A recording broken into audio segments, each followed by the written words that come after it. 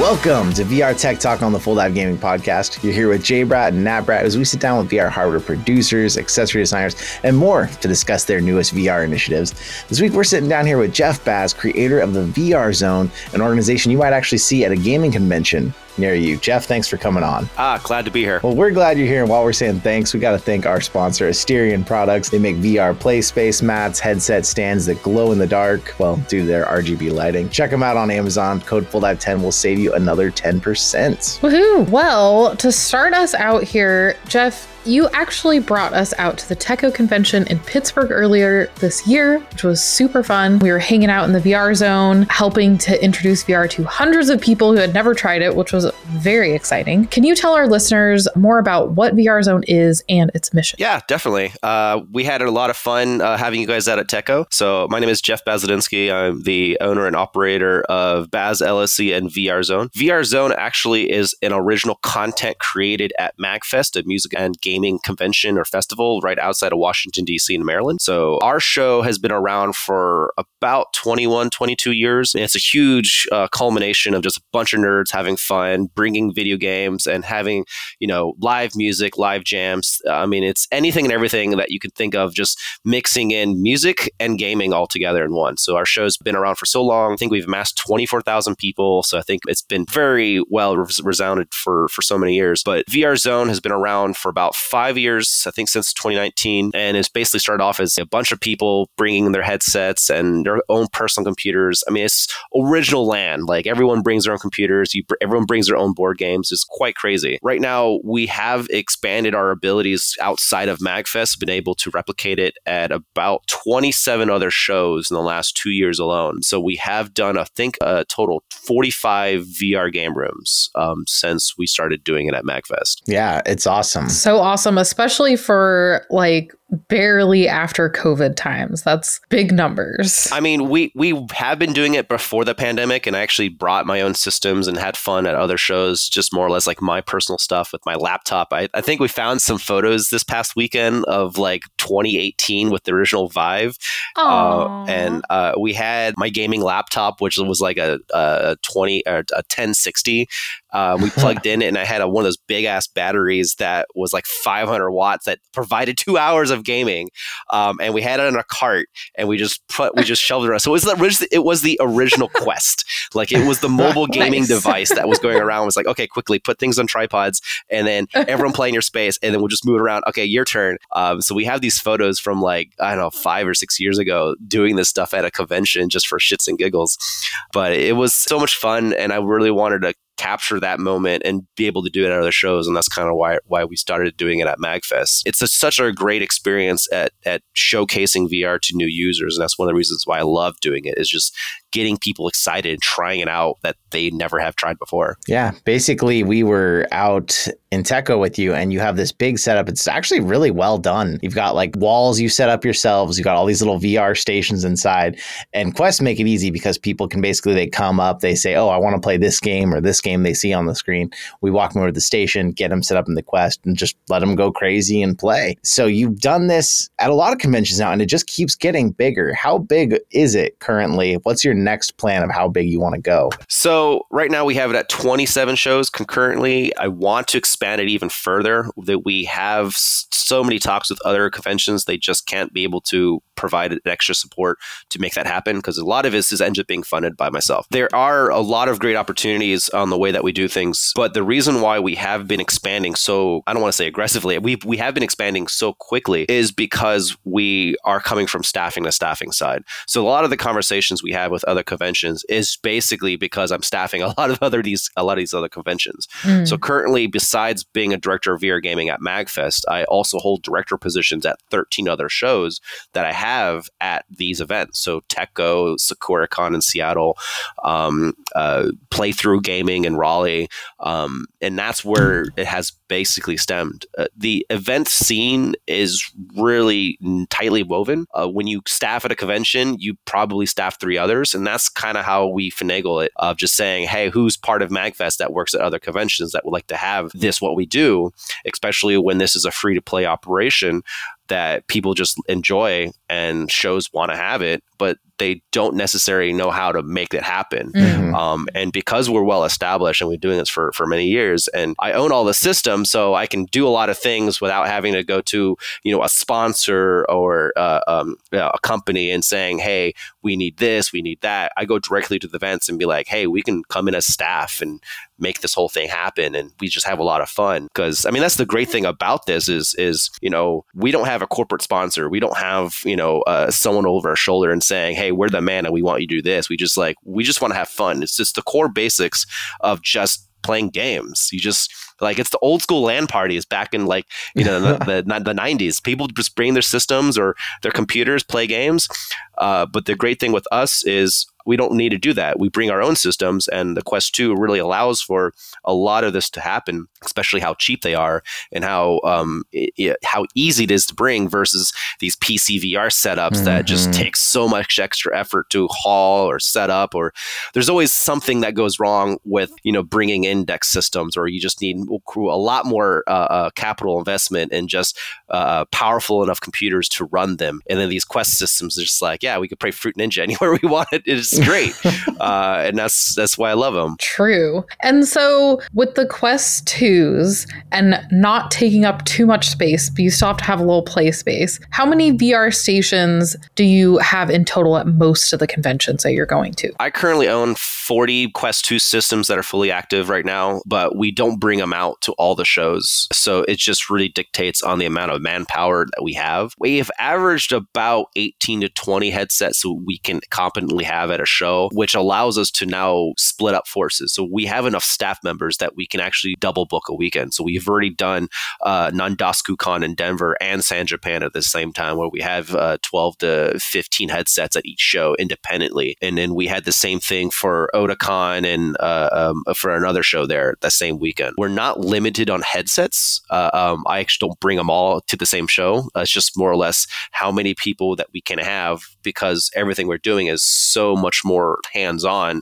than any other gaming activation. So it's not simply just putting consoles and TVs set up and just unmanaged. It's just actively engaging and making sure people are having a great experience. We're teaching them this headset or how to operate the Quest system, or educating them of, hey, I think you might be lost in this game. Look a little bit to your left. That's where you need to. Everything we have, what we're doing is curating. We're making sure we're providing the best experience possible, because we're helping each person, we're a fellow gamer to another gamer. So that way they might be entitled, or at least feel inspired to go play that game. Or maybe if they're not, have their own headset, they go out and buy one and become one of us. Yes. So I had a meeting earlier with one of the VR partners, and we're just talking. It's like, what we're doing is, we should start a VR religion and just people saying, hey, join us. Join us into the virtual world. Just don't drink the virtual Kool-Aid. Well, it becomes evangelical because VR is so enjoyable. But one of the things that makes it really enjoyable is doing it with friends. And you're the first one I've ever seen pull it off. We actually had people in co-op games, in versus games. What went into making that happen in the middle of a huge convention hall? About a half of our shows, or even 2/3 of our shows, we have to fight to get internet to do anything. And sometimes we just don't do multiplayer games because of the lack of access for the internet. So I know for a fact that the Techo location that we were at, we were going to have a pretty good operation because of the T-Mobile 5G setup that I have. I have done that show in the past, so I know what our internet options are going to be, either if it's going to be provided by the show or I have to provide it myself. I just know that convention center, specifically where we're going to be, had open air, and I know we were going to hit proper 5G towers and not repeaters within the convention center. So when you have a lot of these conventions and you have to deal with the networks inside a concrete barrier, basically, there's always going to be some sort of pitfall with that, unless you have some sort of agreement with the convention center to have wired internet, which is maybe 10% of the time, because getting internet on location at a convention center is prohibitively expensive unless you're like MagFest, which we actually bring our own internet. So we wire up the whole place without, with a Gaylord's approval. But I believe that Gaylord is actually afraid of MagFest because we have so many amazing IT professionals who know what they're doing. There is a lot of technical bits we have to make sure what we can do. And if we have to, we have a backup plan just in case if we can't do multiplayer, we can do everything in offline mode and just saying, hey, sorry, we just can't do co-op or multiplayer. But we still got great experiences, like Blades of Sorcery or, Synth Riders or Pistol Whip or other good single player games. And even then, we can do leaderboards of some of those titles and just saying, hey, we're just going to do this offline. We just record your score, and then we still have at least some semblance of organization to do VR esports on that realm. Definitely. And you mentioned it earlier, but I just really wanted to ask. You said this has been self-funded. Is anyone helping you with this at all? Any companies, anyone? So the companies haven't really, they're interested in our operation and the ways to support us. Right now, most of the funding has either been through what I have been doing with the events. So sometimes if we have a budget from an event, that's just really just covering the logistical costs or just things that my company can be able to support. So technically, I'm the only sponsor in doing this effort. And it's mostly just by choice because I have to be very careful in the way we operate because I'm tied to so many 501c3 of these organizations. So MagFest is a 501c nonprofit, and a lot of other, like TechCo is also another 501c3, SakuraCon, another 501c3. So in terms of bringing on board sponsors, we have to do things in the right way, and it's competent because we're tied with these organizations. So it has taken a long time to build up these relationships with every single one of these conventions to build out a proper sponsorship deck and to be able to hand off those sponsors that could provide us the resources either directly or indirectly, or be able to saying, hey, you should just pay these 501c3s that will basically trickle down.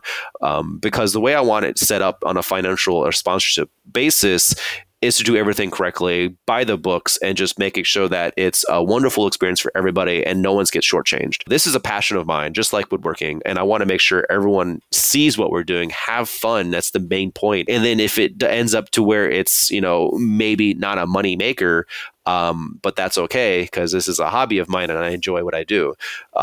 So being able to onboard sponsors, while it is important for the longevity and to the expansion of what I see fit for the future of VR Zone and what inevitably will evolution for VR Villa, it's not as important on the financial side. It's just more or less structurally to make sure that what we have is a fun environment, a community-basis organization, and realistically, all we're trying to do is have fun. Yeah, and you're so passionate about this, which we love because we're also passionate about VR. What is your personal favorite part of doing the VR Zone? Personal favorite? I mean, I gotta put a shout out to Cookout VR. That's still one of my favorite titles. I just love that game. I love it when people get in that game and they don't really understand that you can play all these crazy, awesome co-op games that are in existence. I'm just excited about playing any multiplayer games with people at a show and get them excited to have these social atmosphere that they may have otherwise missed out on because they might have got a headset and they play Beat Saber. No, that's all I know. That's all the games I know. We hear this time and time again. I never knew this game existed. If I got paid like $1, I would probably be a millionaire at this point about like, I've never heard of this game. Why haven't I heard of this game? Is this new? It's like, no, it's called Space Pirate Trainers. Been out. It's like one of the original launch titles from 7 years ago, guys. Yes. And it's still an amazing game. And I love having that game out there. For me, I enjoy just blowing someone's mind, either a VR veteran or a brand new person to VR of just, wow, this game exists. And it's like, yes, and it should be put on a pedestal and cherished and just showcased and have people have fun. And I think that's why I love doing this it's the purest side of gaming, of just sharing an experience with a fellow human and a fellow gamer, or even not a gamer, just because we have shown this to people in their 80s who never played VR gaming before or even really care about gaming. And then they're like, what is all this VR stuff about? And like, well, why don't you try it? It's just no detriment. And, sometimes we get some pushback from those type of people. They're just like, I don't play. And it's like, no, my mom, she's 78. She plays Beat Saber, and I think you could. I think you can. I'm like, when they hear that, they're like, oh well, maybe. Then they go play fun and have a great time. And next thing you know, they're playing Cookout with their kids and their grandkids, and it's like, oh no, next. No, I want to play it now. So. There's a lot of multi-generational stories that we're building up here. And again, what I want to have is just making sure that people understand that this stuff exists already out in the VR ethos, and then just have fun. Yeah, my dad played Beat Saber, and yeah, he's in his 60s, and it's just, it can bridge the gap between all people that aren't gamers. But the Quest 2 really changed things, and the Quest 2s are getting cheaper and cheaper used. How are you feeling about the Quest 3? It just launched. It's more expensive, but what do you think? Is that something you want to incorporate into VR Zone? Is it going to change the name? It's definitely going to change the game, because I'm pretty excited about the AR and XR applications and things that it can do and really excel at. I will still have the Quest 2s. Those gaming's VR operations is not going to really change. If anything, the Quest 3s might hyper focus on certain applications like pass-through for a Demio, or maybe the spatial ops for AR. That's what we might be doing for Anime Week in Atlanta this coming weekend, for the end of October. Nice. If I can pull it off, I'll pull it off. If not, then we'll just turn everything back to like Pistol Whip or whatever. I do plan on having Quest 3s. I'm pretty excited about that. I don't have that in the books to have in the near future, in the next couple of shows. We are hoping that we can come to a really good agreement with Meta, with things that we have in current talks with. But I'm also a little bit mixed, because you did do a deep dive video about the battery and power hungriness of the Quest 3 that has me a little bit on edge, since everything that we have is literally Bobo VR headsets, batteries, and if we can't competently keep that powered without really complicated charging regiments with just the headsets themselves, that's the only thing that's kind of putting me on hesitant pause. But I'm sure that those technicians and the engineers will figure out a good solution by the time, in maybe a month or two, we'll be able to add VR with Quest 3s. Yeah, because man, we were switching out those Bobo batteries so fast at the VR Zone, and all those headsets stayed working because we just had like a million batteries. Yeah, I mean, it usually takes about 3 batteries that that's the equation I like to have. So if I have 20 headsets, I'll have 60 batteries. So that way, one's always on a headset, 2 are either charging or fully charged. And that's the ratio that keeps everything pretty consistent. That way, at the end of the day, we still have good battery life for anything. We have done it in the past where I used to do maybe 1 and 1 or 1 and 2, and then we just have a diminishing returns of keep operating. And sometimes it gets a little dicey at the end of the day when it's like, oh, it's getting close to midnight, and it's just like, oh, no one's coming to their 11 o'clock bookings. Like, thank God, because those systems are dead. Or we just being like, I'm sorry, we're going to have to plug this thing in, and you're just going to be tethered for the next 20 minutes. So it has enough charge, and we'll just pull it off and you have fun. For the most part, we've been pretty happy with the Bobo VR batteries doing the way that we've been doing it, and it's a lot of fun. And sometimes, I don't know if you see me at shows, sometimes I actually will hot swap them while people are actually playing, and that's the fun. I can easily change the batteries when they're like on the stations, like when they're on the table. It's like, no, I'll just go walk around and I'll keep a couple fresh batteries in my pants and just be like, I see someone right there. Yes. Looks like it's a 1, and I'll wait for them. I'll just put my hand out and just about to grab it when they get close and be like snatch and grab. It's just so fun. It's a lot of fun. It's like being a ninja. The person doesn't know that you're about to attack them, and you're like, don't worry, I'm just changing a battery. And then sometimes we quip with them and be like, oh, if only we could do that in real life with just humans, just change our batteries internally until we thought we That'd be great. Sleep. I know, it'd be great. Maybe in the near future when 2077 becomes real. Yes. Well, I kind of want to know, what is the ultimate dream of VR Zone if you had unlimited backing? What would it look like? Would it be like giant? Would it have Quest 2s and Quest 3s and PC? Like, what would it look like? The next evolution is going to be VR Villa. So it's going to encompass VR Zone, which is strictly going to be the free-to-play arcade side. So the one thing I like what we do is we're trying to be inclusive to everybody. People who don't have any interest in competing at all, but still want to play games. So, co-op or multiplayer or just single-player experiences. If someone wants to go play Until You Fall for 3 hours in a corner, they can, but then have the VR esports side that I want to have, and then bring out some of our partners, like developers and accessory manufacturers at these shows, and make it like a mini tech demo of what the VR state of industry is at every single show that we have. And that would be part of the VR Villa. The main encompassing dream of what I want to have is establish VR game rooms every single show that I've ever wanted to dream.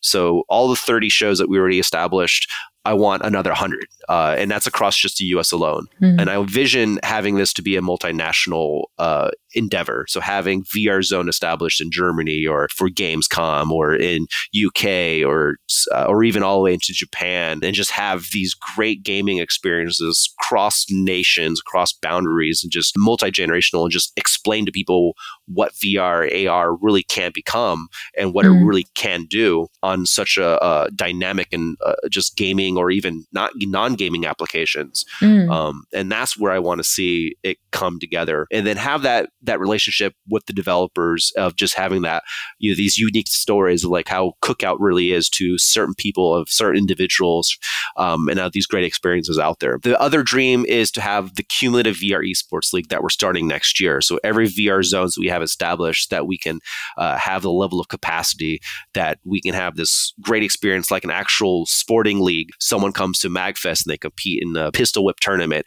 and say, hey, if you're really good, come to the next one and at the next show, and you compete there, and you start building up these podium points basically. And we structure it in a way that if you are really good, then we bring you out at the end of the year at the major final show, whichever that would be, at the end of the year. So that's the big dream really. And I'm pretty sure we're on track to hit that. That's amazing. And most of our listeners probably have a Quest, or they're really interested in VR, but they probably don't have 4 Quests. They can't play Cookout with their entire family. So I'm wondering, what are some of the spots you're hitting next? If some of our listeners are nearby, how could they find you?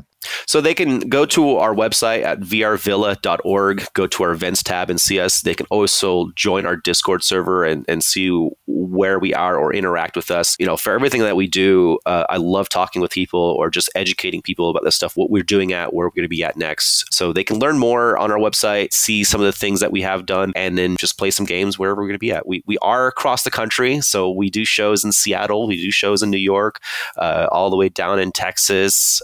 Most of the stuff I do is going to be in the East Coast because that's where I'm based at in North Carolina. Because of the way we operate, we're flight ready. We can go to any show that we can fly to, which is a great experience when you have 20 Quest systems in your checked luggage. Oh my gosh. Get caught by security. Well, it's fun going through TSA because I can't check in the Quest systems. They have to come on board with me. So taking Quest systems, I can fit 8 Quest systems in my backpack and then 12 in my check lug or my carry-on.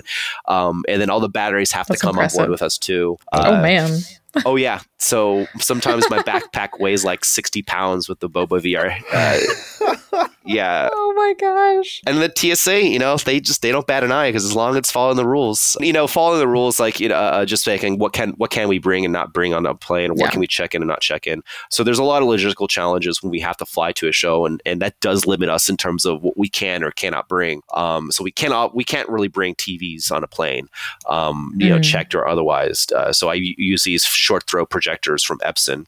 And then I actually have the Brandon Walls. I made our manufacturer to make me a custom one to be able to do the same setup for a projector screen. So they are able to easily be amenable to that solution for us. So we can have proper presentation with JBL mobile sound systems at a small environment like a meeting room.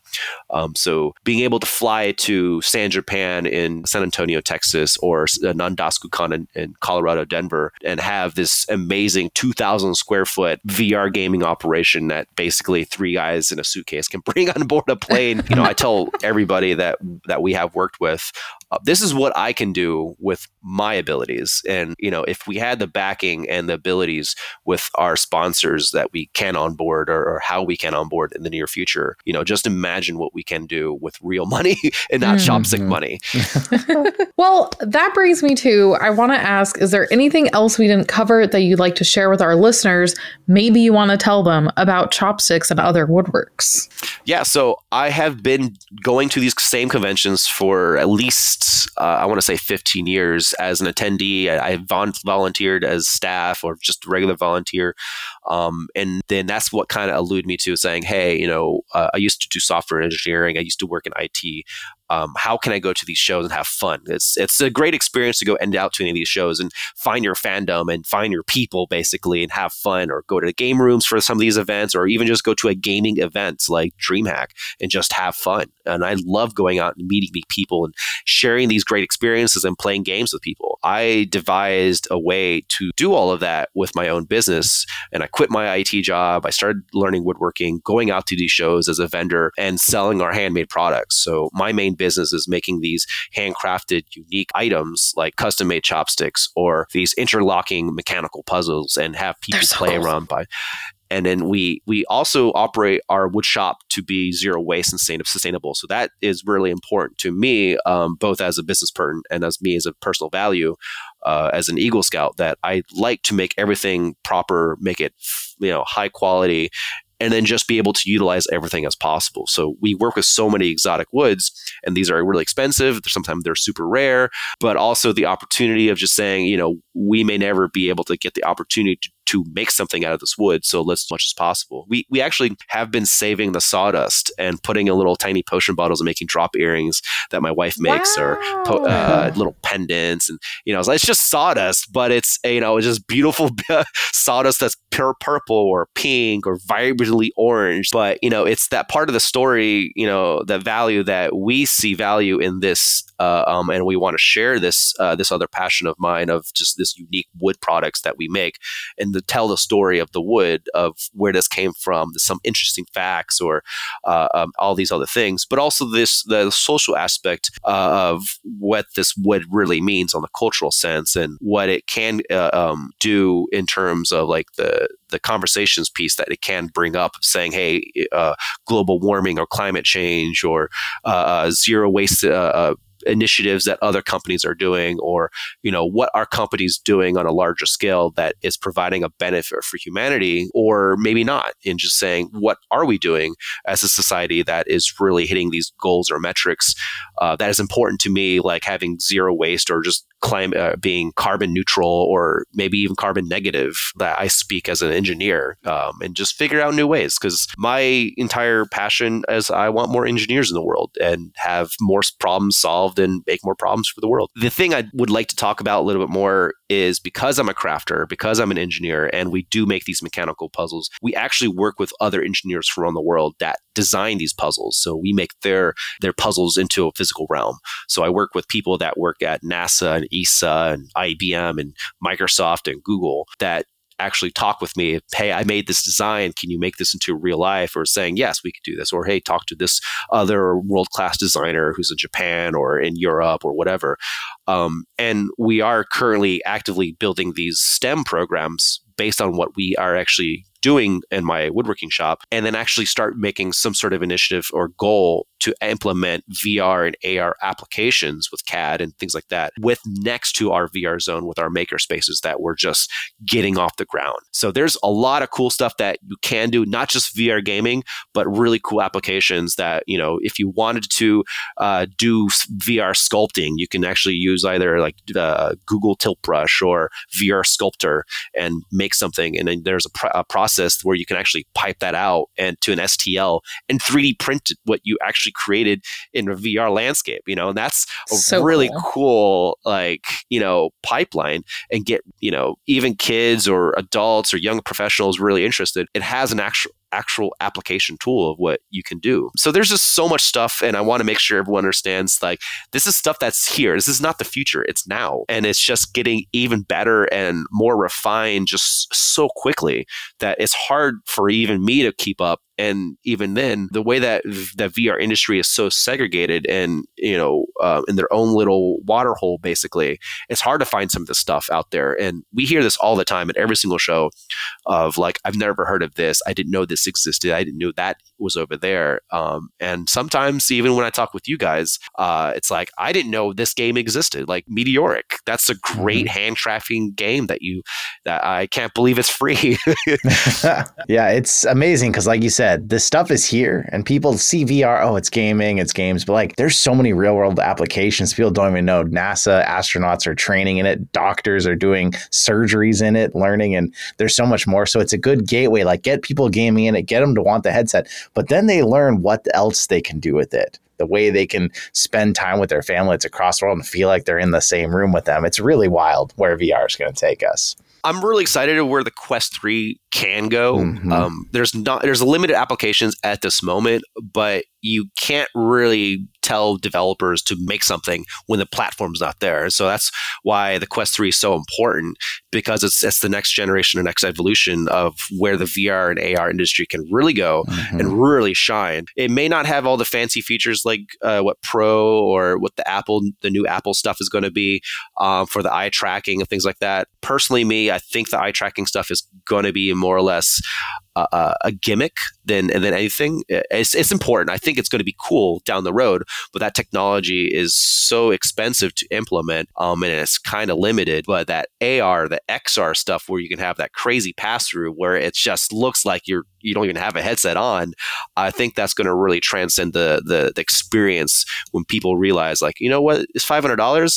It sounds like a lot, but it's like, well, I mean, if you think about it, the technology, it was $1,500 a couple months ago. For sure. And it's just better. So I think if people are jumping into VR now, the Quest 3 is a really good option, but I don't want to limit people saying, you know, if you're getting your toes wet, I still think the Quest 2 is a great option to have. And if you are lucky enough to not be in the US and you're in Europe, you know, you have a Pico 4, Pico 5 opportunity. That's another thing that you can kind of dip your toes in as well. I think where the VR is going is just going to be really interesting in the next year. And I'm just really excited about what some of these VR developers are really cooking right now and seeing what they can launch either in the next 2 months or even early next year. There's a lot coming, and there's a lot this podcast applies to. I mean, if you're a developer out there and you've got a game that you want to get showcased at these events that can be shown to people who are brand new to VR, if you're someone out there who wants to get in the VR industry and maybe you want to be like, hey, Baz, hire me when you're in my city to come help you show off headsets. Or if you just want to learn more about what VR Zone's trying to accomplish, esports and all that, you got a lot going on, Baz. I don't envy how many things you must have in your brain all the time you're working on. Oh, yeah. I mean, we've got a lot of different initiatives. I don't have a bandwidth for all of them, but that's why we do delegate, and I have a lot of people working with me and under me. But the main point is that, you know, this takes a village. That's literally my tagline. For VR Villa, it takes a village. And we have people that are on staff that work at Epic and Ubisoft. We have people at Polyarc that has helped me in the past for other shows that have helped staffed us. There's developers all across the country, you know, because everything with development wise is highly remote now.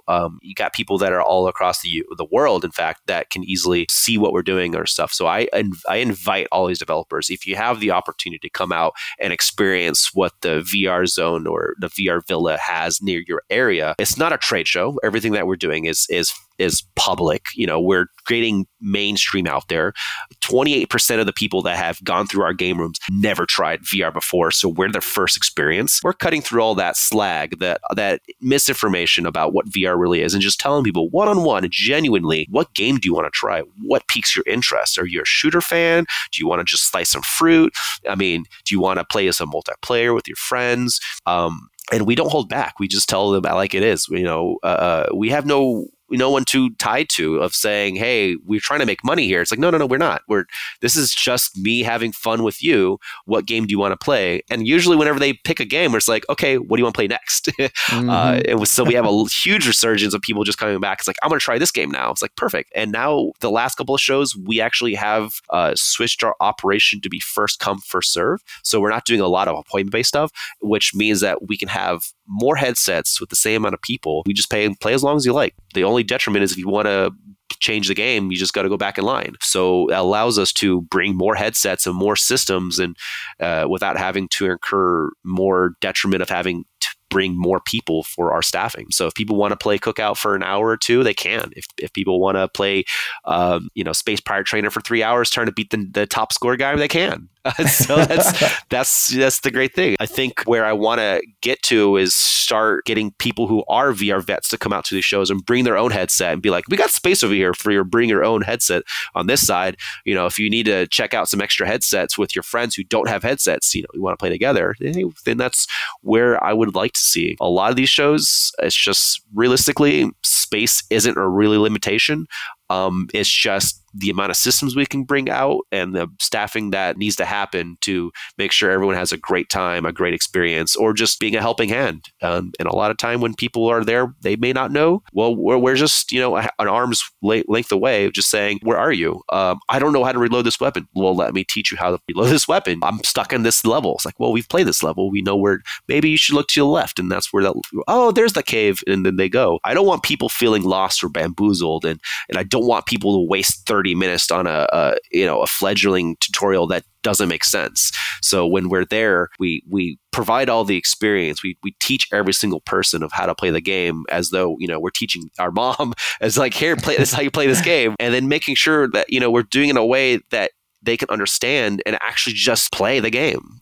So if we can teach everything in a couple of minutes, we will. And if it takes a little bit longer, then we will. I'm pretty excited about bringing more VR gaming out and more opportunities for team-based multiplayer games, which has been a big barrier for us. Not just to internet issues, it's just some of these games like Hyperdash, you have to be much more knowledge-based to play that game competently with friends or Pavlov. You just need to know the maps and stuff like that. So getting competition level of people, of VR vets, is definitely what I want to go for. But it takes a lot of effort to make sure all of this happens on the production side and logistics side. And then getting these people come out. They won't come out if they don't know that we exist. And not having a lot of opportunities to play VR at a show is what I want to, get to. Yes. And you are doing the Lord's work with spreading VR. So we're going to make sure that there's links in the description, the show notes. Anybody wants to learn what VRville is or where you're going next, how they can come find you. But Jeff, it's been an absolute pleasure once again to hang out with you, chat with you. Yeah, we will be doing a number of VR zones for the rest of the year. So we've got Anime Week in Atlanta coming up this coming weekend. We have NecoCon in Virginia. I believe we have YamaCon in Pigeon Forge, Tennessee. Surprise, surprise, we will be doing VR Zone at DreamHack in Atlanta at the end of this year, which is probably going to be one of the largest VR zones that we have done thus far. So if you thought Techo was big, just imagine even bigger. So, and I'll be there. I'll be at DreamHack. Yes. We're gonna have you and a couple other VR influencers out on show floor, and just have an amazing time. I mean, that's one of the powerful things of what we have been doing and accomplishing is that ESL and DreamHack sees what we're doing and they're excited.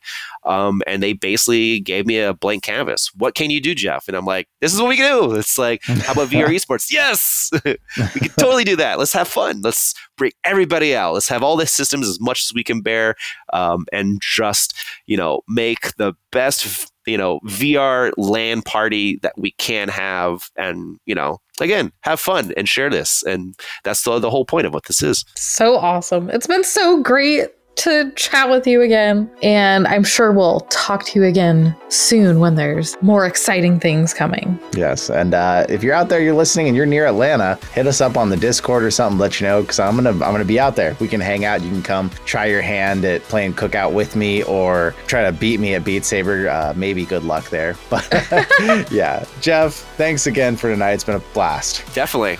Looking forward to seeing you guys in person again. Yes. Woohoo! And if you're out there, you're listening to the podcast, remember, come over to YouTube. You can see we've got footage from when we were at Techo before. We've got stuff up on the screen showing you what VR Zone looks like in person. And of course, if you're watching us already on YouTube, but you need more of us, take us on the go. We're on every podcast platform. And if you've been thinking about VR, maybe it's time to come find VR Zone and dive on in.